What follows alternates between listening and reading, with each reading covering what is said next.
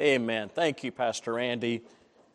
Thank you to our musicians, and thank you for all of the favorites tonight. Well, what a day that will be. Aren't you looking forward to it? Amen. It is so good to see this good crowd here tonight. It is so important that we meet together as a church family and sing together, give testimonies, and hear God's word. And we so appreciate seeing all of you here tonight. If you would turn with me to Psalm 19.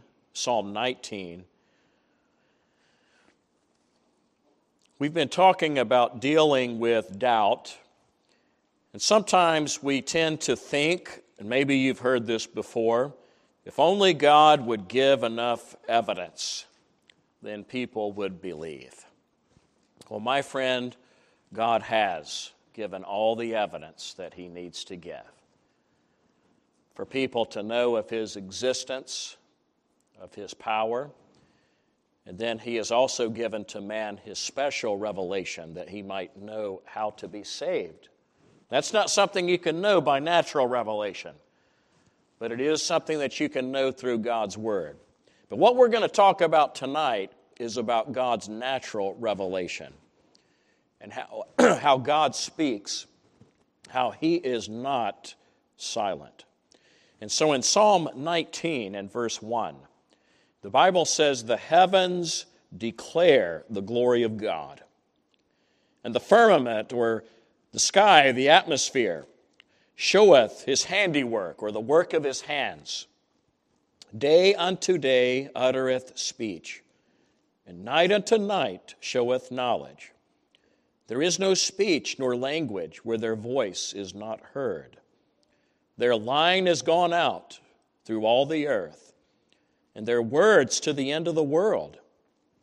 In them hath He set a tabernacle for the sun, which is as a bridegroom coming out of his chamber, and rejoiceth as a strong man to run a race. His going forth is from the end of the heaven, and His circuit unto the ends of it. And there is nothing hid from the heat thereof." Tonight I want to encourage your heart by reminding you of the greatness of our Creator and the fact that He has spoken. But I also want to remind you of what we are up against as we witness to unbelievers, especially in this society today. And it's something that we cannot ignore, but there's an answer to it. There is a reason why men reject the truth, and it's perhaps not for the reasons that you think. But before we go on, let's have a word of prayer. Father, we thank You for Your precious word. We thank You that You have truly revealed Yourself to us. And Lord, You were under no obligation to do so, but You have done so out of Your grace and out of Your mercy. And we thank You for it. We thank You for Your great and wondrous creation, which testifies to Your power and Your existence, Your divine nature. And Lord, we pray that as we consider these verses tonight, Lord, that we would also be reminded of the rebelliousness of the human heart and how only You can break the chains of sin. And so guide our study tonight as we look at these verses. In Jesus' name we pray, amen. God speaks through what He has created. I want you to notice what Psalm 19 says about God's creation. And primarily it's talking about the sky. We see the sun during the day. We see the moon and the stars at night. But we can look at all creation and see God's power and His design. I want you to notice, number one, that message that God is giving through His creation is unmistakable. And I'm going to unfold this as we go. Now, that doesn't mean that men don't deny it, because they do, and we understand that. But still, the Bible itself says that God's revelation is unmistakable. And we're going to look at that later in the book of Romans. But the Bible says that the heavens declare the glory of God, and the firmament shows his design. It shows the work of his hands. I want you to turn with me to another passage, and we see that this is true about us, about our human bodies. Psalm 139, very, very famous passage. And the psalmist starts out in this way, that he is fearfully and wonderfully made in verse 14. And that is the basis of his praise. And then he goes on in verse 13 and he describes how God knows him intimately inside and out. And why shouldn't he? God is the one who created us. Look in verse 13. The Bible says, "For thou, God, hast possessed my reins." What does that mean? Well, the word reins refers to our internal organs, literally. It means that God made all of the delicate inner parts of our body. There's no way that we would have time to go into the design of the human body, how God has designed each part to fulfill a specific function. But the psalmist goes on to say that you covered me in my mother's womb. And what this means is you actually knit me together in my mother's womb. As if someone was weaving a cloth on a loom. And this is what they would do in Bible times. But what does that suggest to you? Well, it suggests purpose and design. It means that we did not just crawl out of a primordial ooze millions of years ago.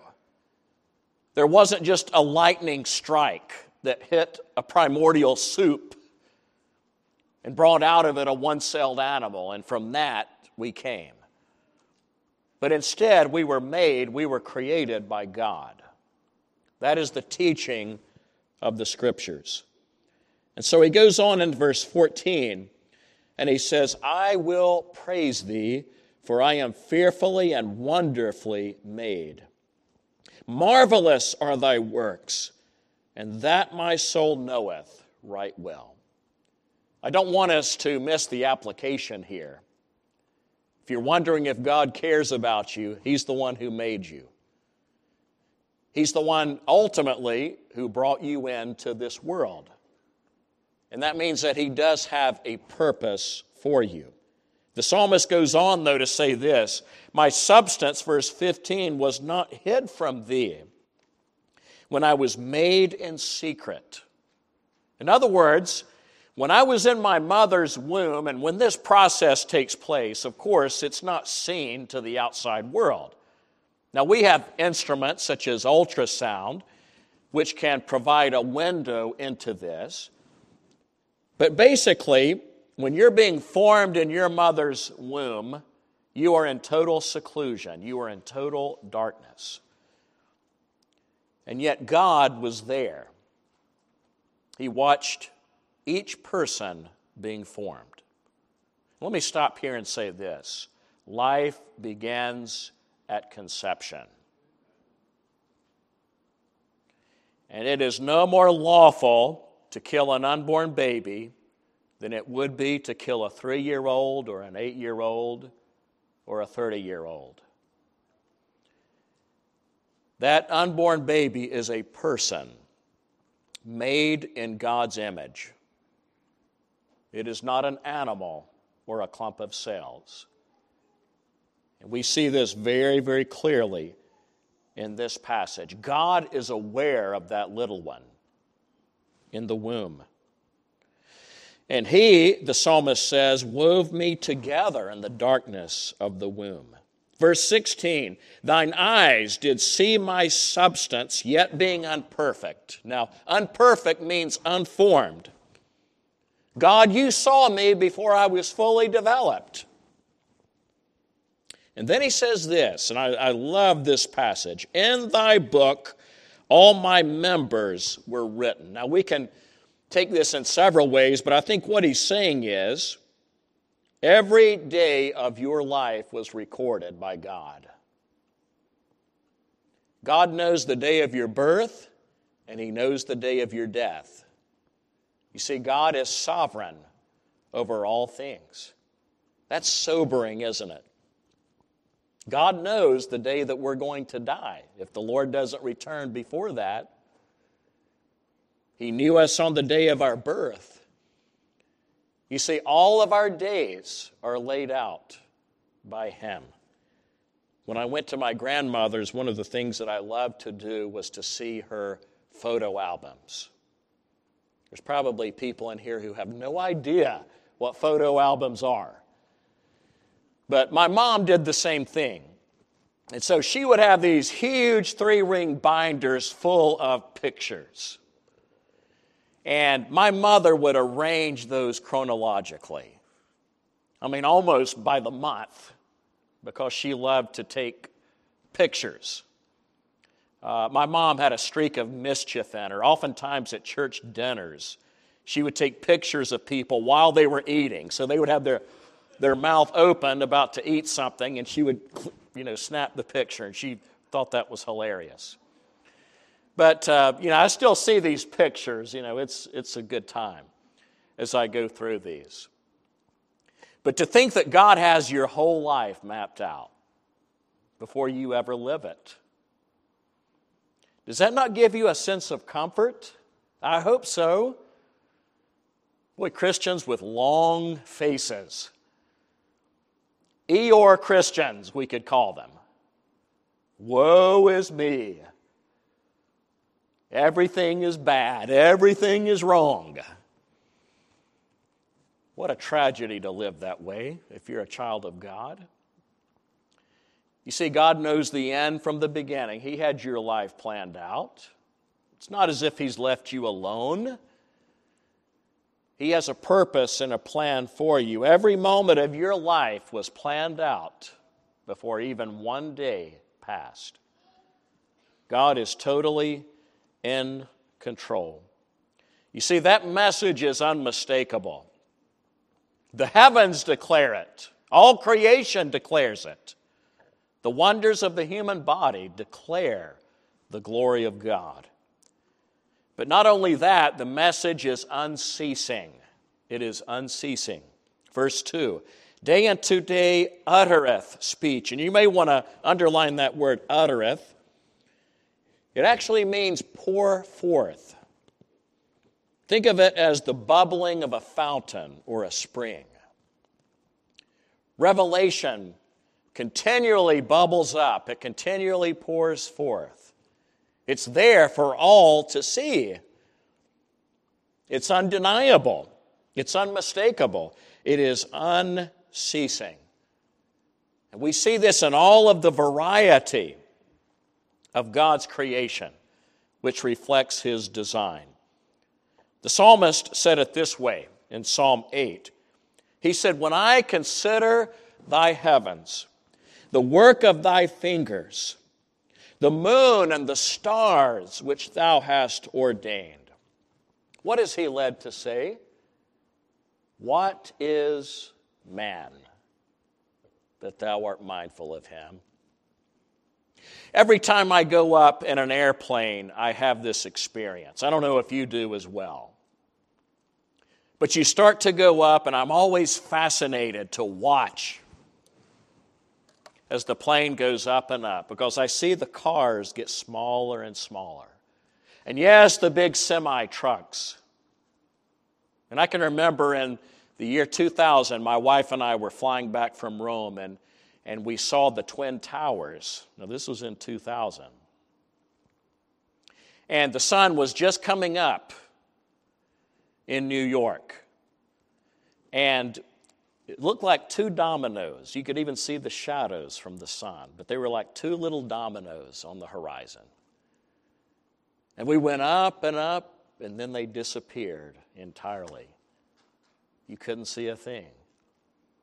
I think it's good for us to get that perspective and to think that God cares about us. This earth is a little speck of dust in this universe, and yet God sent His Son to die for us because He loved us. The psalmist says, "What is man that thou art mindful of him?" And friends, God is mindful of us.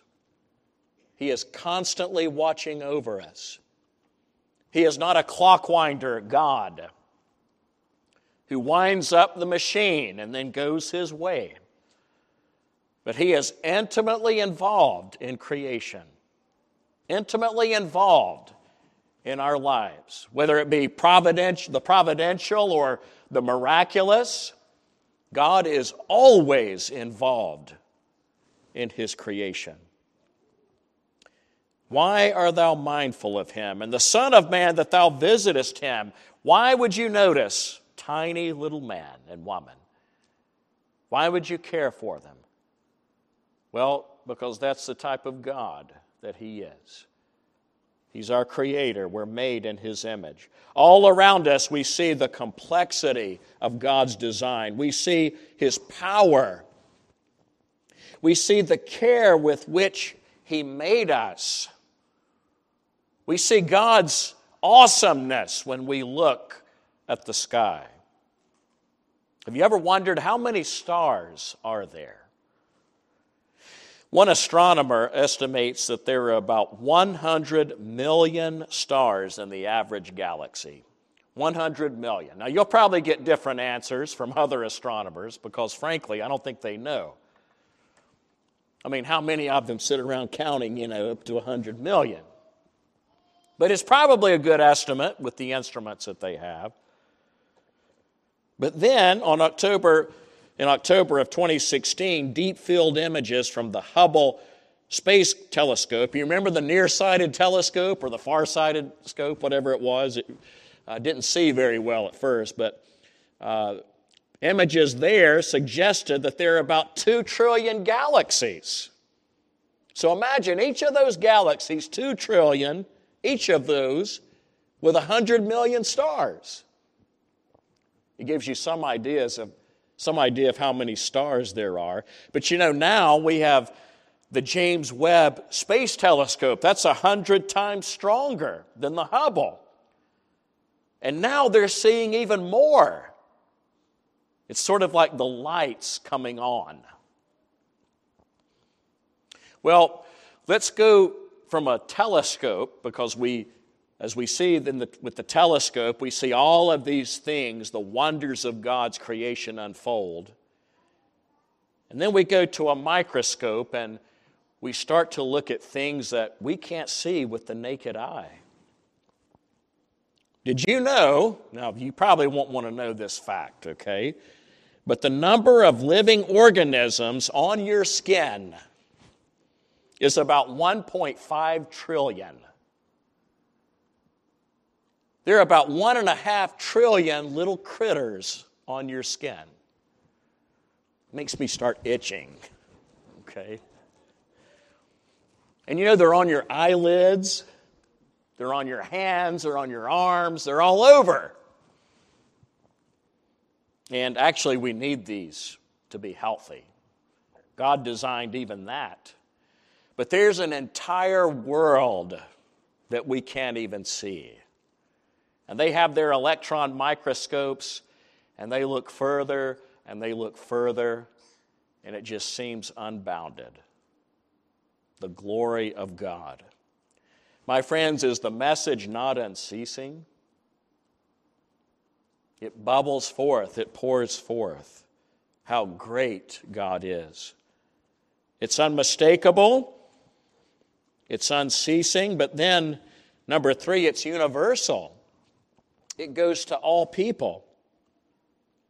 In verse 3, it says this: there is no speech nor language where their voice is not heard. This is the glory of God in creation. The glory of God in creation. Day unto day uttereth speech. Night unto night showeth knowledge. Verse 3, there is no speech nor language where their voice is not heard. Their line has gone out throughout all the earth, and their words to the end of the world. In them hath he set a tabernacle for the sun. So the testimony of creation is universal. It sends a message, not one that is composed in human language, obviously, but one that is nonetheless universally understood. It doesn't matter where a person is on the face of the earth. They can know that there's a God. And isn't it interesting that when you go to remote places, people who have never had the Bible, they still have the idea of God. Now, they have twisted it and perverted it because that's how all of us as human beings do. They craft false gods of their own, but yet still they are aware that there is a power that is transcendent, that is above them, beyond their capabilities. They have that sense, even though they've never heard of a Bible. That message is universal. And then in particular, we have the Son, a universal witness to God's might. And there are several images here. The psalmist compares it to a bridegroom, a radiant bridegroom after his wedding. You can just see this in your mind. A bridegroom is radiant. His face is radiant. He is happy after his wedding. And then there's another picture. It rejoices like an athlete that is eager to run the race. He's ready. He's confident. He's powerful. He's strong. That's the next comparison. And then another comparison is, again, like a runner, or we could say a chariot. It rises at one end of the heavens and follows its course to the other end. Now, the Bible here is speaking in metaphors, and it's using the language of appearance. And we still do this today. We talk about the sun rising and setting. We know it doesn't literally do this, but that's the way we talk about it. And that's the way the Bible speaks about it as well. It's a figure of speech, but it says that it's like a chariot running its circuit from one end of the heavens to the other. And nothing can hide from its heat. The sun itself is a witness. It is a universal testimony to the greatness of God. But just to show you how man can pervert the greatness of God, what have most men done throughout the ages with the sun? Well, they've worshiped it. They worship it. And it doesn't end there. We're not just talking about traditional people. But why would someone reject God with all of this evidence? And friends, I want to get this across to you. There is no such thing as an atheist. A person may claim to be so. But I can prove to you on the basis of Scripture that he's either crazy or he has deceived himself. There's no other way to explain it. I want you to turn with me to Romans 1. Romans 1:18. We have this fearsome verse where God starts to withdraw himself from individuals and from civilizations that reject him. And it's talking specifically about Gentile civilization. But in Romans 1:18, it says, "For the wrath of God is revealed from heaven." And the passage will unfold how God reveals that, how he demonstrates it, and he does so by withdrawing himself and giving people over to their passions, their depraved passions. But his wrath is revealed against all ungodliness and unrighteousness of men who hold, and that word means that they suppress. The idea here is that they press something down. Do you have a drawer at home that keeps popping open? Well, there's no more irritating thing in the world than that, right? There's always this drawer that keeps on popping open, and you slam it shut. You pretty much have to nail it shut. Well, it's something like that. They are suppressing it. They are holding it down. It's constantly trying to get out, but they don't want to let it out. And that's the knowledge of God. Notice this. They suppress the truth in unrighteousness, verse 19, because that which may be known of God is manifest where? In them. It's innate. They know there's a God. Now that is the testimony of Scripture. For God hath showed it unto them. If you want to be even clearer, we could say it this way. They know the truth about God because He has made it obvious to them. Let's go forward. Verse 20.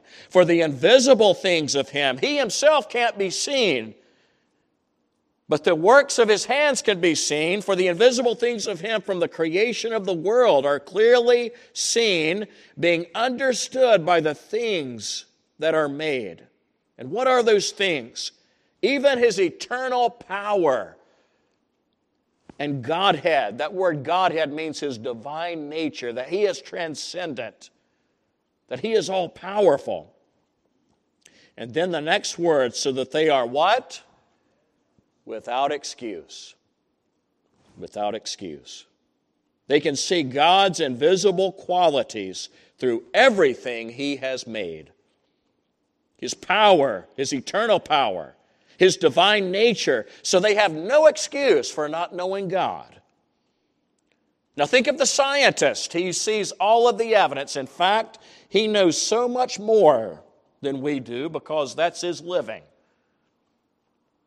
Such men are very, very intelligent according to the standards of this world. They're professionals. That's what they study. That's their area.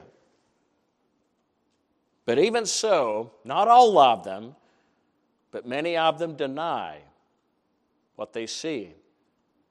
They deny the witness within themselves.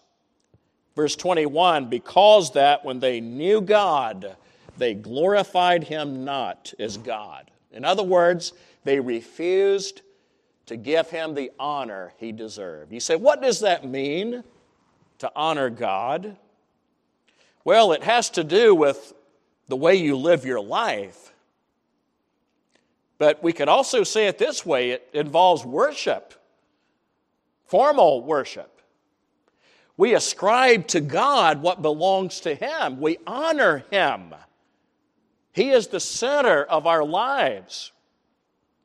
We take seriously what He has said in His Word.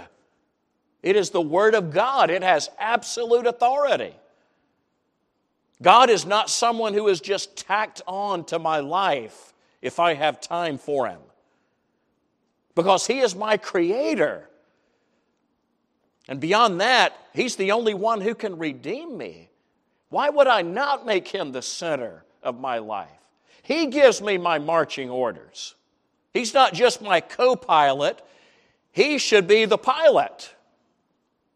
He should be telling me what direction to go. That's what we mean by giving God glory and giving Him worship. Now, there are a lot of people in this world today, and they are religious, and they'll give lip service to God. There are people who claim to be Christians. But in the end, they're not really that serious about it. They don't have a personal relationship with Him. They don't give Him the glory that He deserves. Paul goes on and says they refuse to be thankful to Him. God takes that seriously. You know, we think of Thanksgiving as something that's for little kids and for Thanksgiving. Thankfulness is a mark of a true child of God. Instead of complaining and moaning and groaning all the time, we give thanks to God. It's not that we don't have any problems. Yes, there are things in our lives that are not as they should be because we live in a fallen world. It's not God's fault. But yes, there are things that don't always happen and don't always go like we want them to.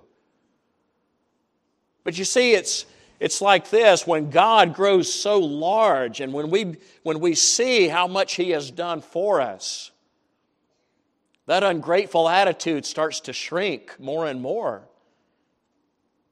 And we begin to realize, we begin to grow more thankful to God. You know, it kind of happens like this: when you see someone who's a lot worse off than you are.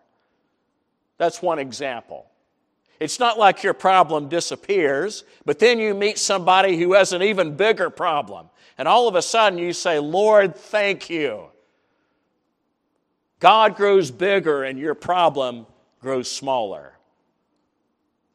That's what it means to be thankful day by day. And we keep this before us, but these people don't do that. They're not thankful to Him.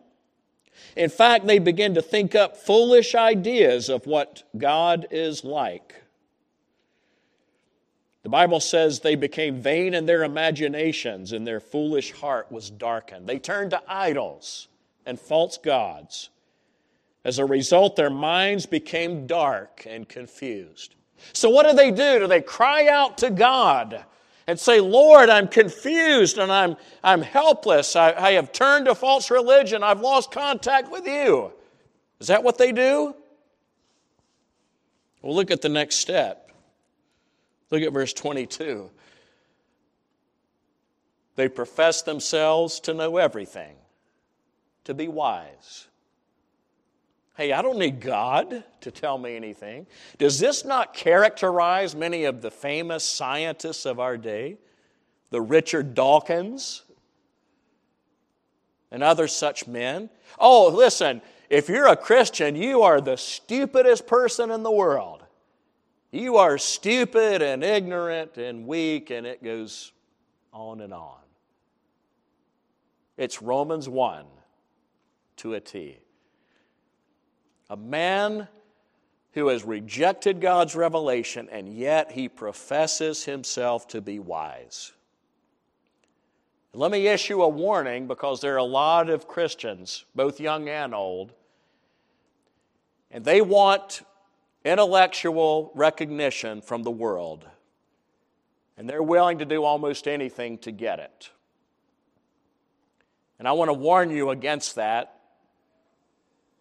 You'd better stay with Jesus and stay with His Word and what His Word says. Remember, they mocked Noah as well. They made fun of him. But then the floods came, the rains descended. And can you imagine what they were thinking at that point? Hey, the crazy guy knew what he was talking about. Why is that? Well, because he put his faith in the word of the Lord. It wasn't because Noah was a greater intellect, but it's because his faith had the right object. And my friends, our faith has to have the right object as well. The Bible says that man's only hope is in 2 Corinthians 4 and verse 1. The Bible says this, let me read verse 3, but if our gospel be hid, it is hid to them that are lost, in whom the God of this world hath blinded the minds of them which believe not, lest the light of the glorious gospel of Christ, who is the image of God, should shine unto them.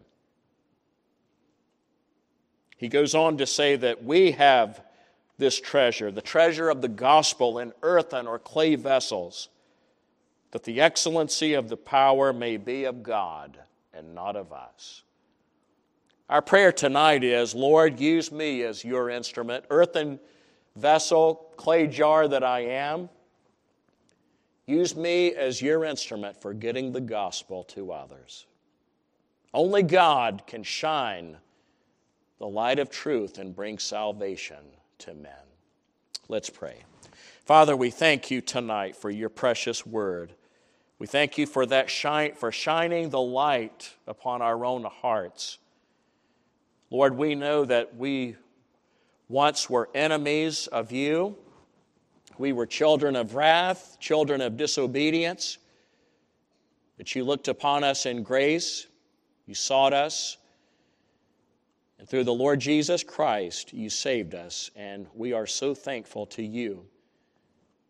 Help us to understand what we are up against as we witness in a lost and dying world. We first of all have to wrestle with the flesh for those who deny the truth that is within and the truth that they see in nature. Also, the devil has blinded the minds of people, and then the world has its allurements. But Father, help us to stand holding forth your word, to be lights among a crooked and perverse generation.